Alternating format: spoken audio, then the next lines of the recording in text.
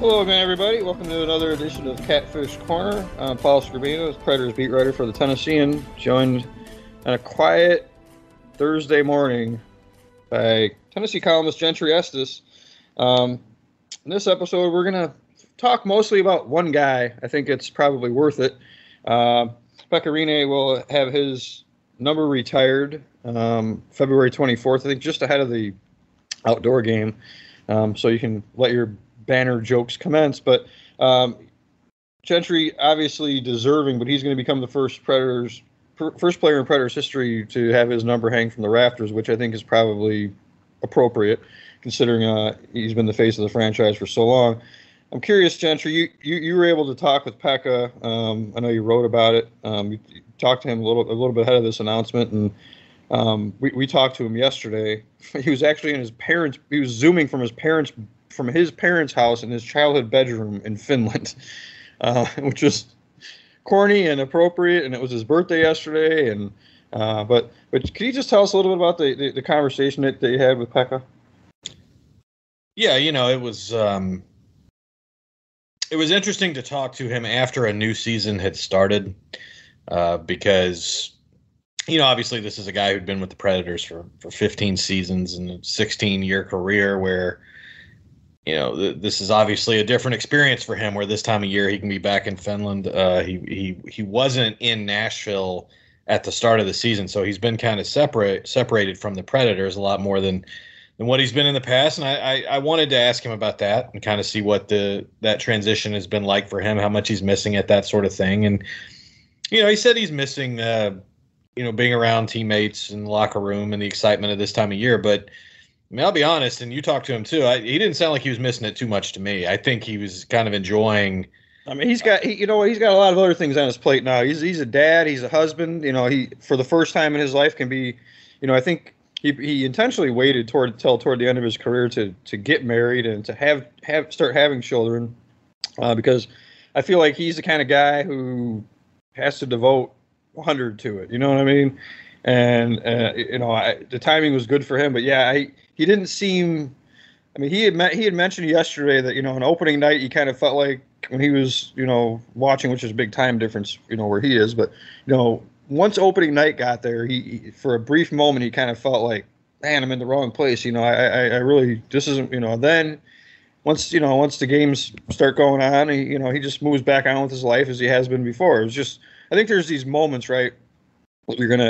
The beginning of a season, maybe the end of a season or the playoffs, where you're gonna feel it more. But I think he's been so ingrained in his family and this new life that he's starting, that I really don't think it bothers him all that much. I mean, I'm sure he misses it. Everybody misses, a lot of guys miss, just not so much the games, but just all the camaraderie and the relationships that you have with all these guys, and it's what you're used to for half your life. So I think he's really kind of just, he's moved on. He'll be back in Nashville soon, within the next few weeks or so, and we'll see him at some Predators games, and we'll see him on February 24th, of course. And I'm assuming he'll be at the outdoor game too. But I just, I wrote yesterday. I always kind of feel like it's such a corny story. And I mean that in a good way with Pekka and his relationship with Nashville and the Predators. It's these contract extensions that he would sign on his birthday every few years, and them waiting to announce his number retirement on his birthday. And I think there's a lot of people who and I asked Pekka about this yesterday, and I said, because I asked him, it wasn't so much a legacy question, but I mean everybody remembers the guy for what he's done on the ice. I think something that people don't always appreciate is what he did for this community off the ice, away from we would see him after games, sweating and not even showered yet, and posing for pictures and talking with kids and talking with their parents or meeting fans or working with whatever charity. We've seen him out and about away from the arena. And it was funny. I feel like I'm talking too much. You should interrupt me. I had asked him one day. There was something going on with the Predators, and they asked him to do a lot. And I said to him, how do you, like, you can't always want to do this stuff. And he said, no, I don't. Like, of course I don't. There are days I just am having a crappy day and I just don't feel like doing it. But he always did it. And 99% of the time, you couldn't tell if he was having a bad day or not. And that was genuine with him. Yeah. And I think he seemed to be in a good place. I mean, I asked about, how much he's watching the games and honestly, I don't think he's really watching every minute of every Predators game. For one thing, they're playing in the middle of the night where he's at. And I think he's getting up and watching the highlights. And, he said that he's been following European teams and, hockey in general. And, I do think the next step for him is going to still be in the game, whether or not he sounded very interested in coaching and being a goalie coach. Yeah, I could see that. He mentioned that again yesterday about, possibly wanting to do that. But and he'll definitely be some sort of, ambassador, for the Predators. I'm not sure he's sure how much time he's going to be spending living here, but I'm sure most of the Finnish winter he'll be here because the weather here is a little bit nicer. And like he's always said, this is a second home to him. So I'm looking forward to seeing him again. It's been strange not having him around, but it's also been strange the last 2 seasons just with COVID and not, just everything being different in terms of how we interact with people and everything. Anyway, so it really has seemed like years since we've seen the guy, and we saw him at his retirement announcement in person, actually, in the flesh and like in a normal time. But other than that, when we spend a lot of time, with these guys and around these guys, and that hasn't been the case the last couple of years. So I guess it just makes it feel, probably would feel a little bit more if we had been around him as much as we normally had been in the last year and a half or so. But, his presence is definitely missed around that locker room. Yeah, and I think, it's funny. He said he's still talking to a lot of the guys, or just keeping up with them on the team, and also still keeping up with some people in the organization. And I think the question will be, does he end up with some kind of role with the Predators that keeps him in Nashville, or does he decide to stay in Finland? I asked him that, and I don't think they've reached a conclusion there about where they're going to be. I think it's going to be back and forth for a little while. I would guess the Predators will be able to find a way to accommodate him being able to be in both places. That's going to be my suspicion. I mean, I don't have any, that's just my thought. But I mean, and I would say sooner rather than later. He's never going to be untied from this franchise, and I think that he doesn't want to be, and they don't want him to be. So they'll figure out something for him, some kind of a role, and whether that role grows in the coming years or not, I mean, we'll see. But I'm interested to see just how he react. He's so corny, but it'll be interesting to see him back and great to see him back in town soon. And he promised he'd be coming to some Predators games and at Bridgestone at some point pretty quick. So after he gets back, and we'll check it, we'll check in with him when he does, I'm sure.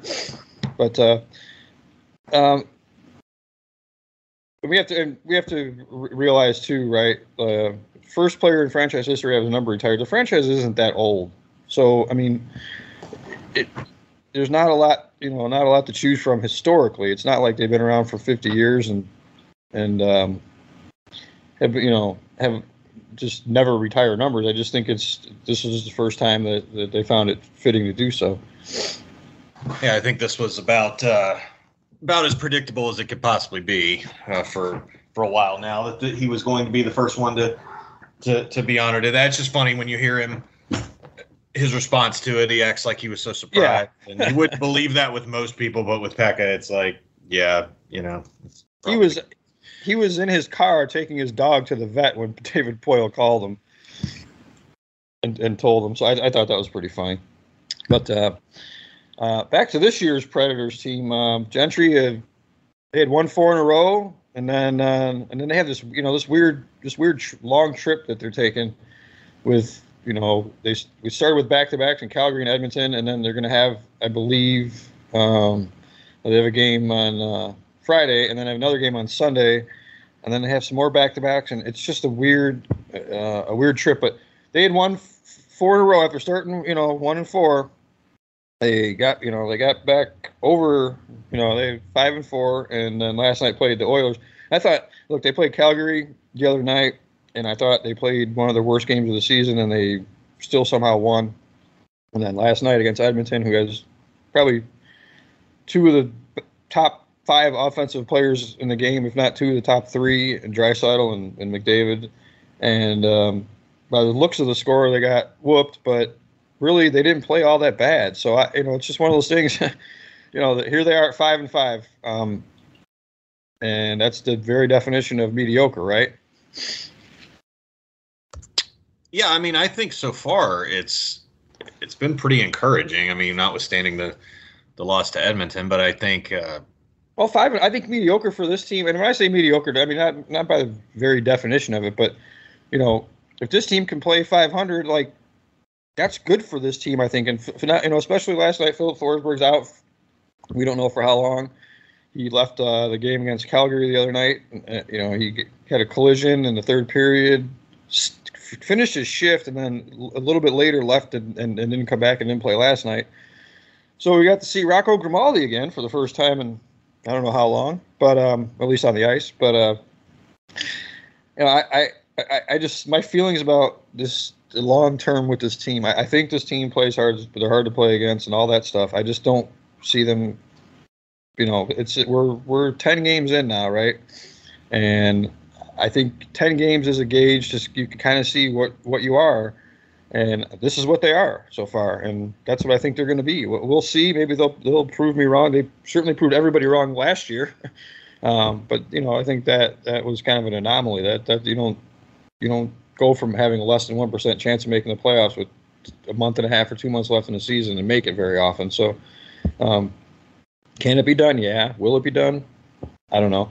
Speaking of Forsberg, he's having a okay season, but not any kind of season that can make him some. I mean, he'll still be a hot free agent, but I just don't see him increasing his own value all that much. Well, and yeah, I mean, a lot to that when it comes to Forsberg. It does sound they come out with the week-to-week classification, so that's not good. That's probably going to be a little while for whatever it is with Forsberg, and I think that it's upper body, Gentry. I mean, clearly we saw that he. I'm not a doctor, I'm not diagnosing, but it was pretty clear that it was some sort of an injury that made him see some stars a little bit. I'm speculating that he probably was in concussion protocol, and there's a minimum that you have to be out when you go through that. So, John Hines was asked about that, after the game last night, if he felt like Philip was, and we had this with Victor Arvidsson, who was injury prone, and John really wouldn't answer it, but I mean he basically said Philip's in great shape. Philip, is big and strong. Philip can withstand a lot, and these injuries are not, these injuries are not a result of him not being in shape. Which, of course, when if it's anything with a head injury, of course it has nothing to do with what kind of shape you're in. But look, Matt Duchene and Ryan Johansson, I think both scored again last night, and both are playing way better than they have the last couple of seasons, which I think is good for the Predators. But again, if they're going to exceed expectation, they're going to need Forsberg doing the same thing and UC doing the same thing. And by the way, Connor Ingram, despite the score last night, played pretty well in his second NHL game. So I thought that was encouraging for them, although it'll be interesting when David Rittich comes back. Connor Ingram probably goes back to Milwaukee and, further hones his game. But I think Connor Ingram, he's solidifying himself as Saros' backup, at least for the next couple of seasons. Yeah, with Forsberg, I think the big question this year being what happens with him in free agency. And I think this is, look, it to a certain extent, injuries are always bad luck, but it does feel like if you look back over his last few seasons, his strength is not in availability. And, this is another issue that's going to keep him away from the team for a substantial amount of time, it appears. And I think that's something that you have to – it's something that you're going to have to consider at the end of the year when a guy wants as much money as he's probably going to want. And, I think the Predators, if they make a decision to part ways with Philip Forsberg at the trade deadline, they're going to have to be playing a lot worse than they are right now, because it's actually been pretty good so far this season. And I think, as I've said, I think Philip Forsberg is going to be the bellwether of this whole deal and where they see this whole franchise going, whether or not they get rid of him at the trade deadline. Yeah, that will be interesting to see. And if they do decide to get rid of him, what will they get back for him? And I guarantee this, it'll be more than what they'll get if they just let him become a free agent, which is nothing. So, anyway, that'll do it for this edition of Catfish Corner. We hope you subscribe to Tennessean.com if you haven't already. Remember, you can subscribe to this podcast on iTunes, Google Play, or wherever it is you get your podcasts.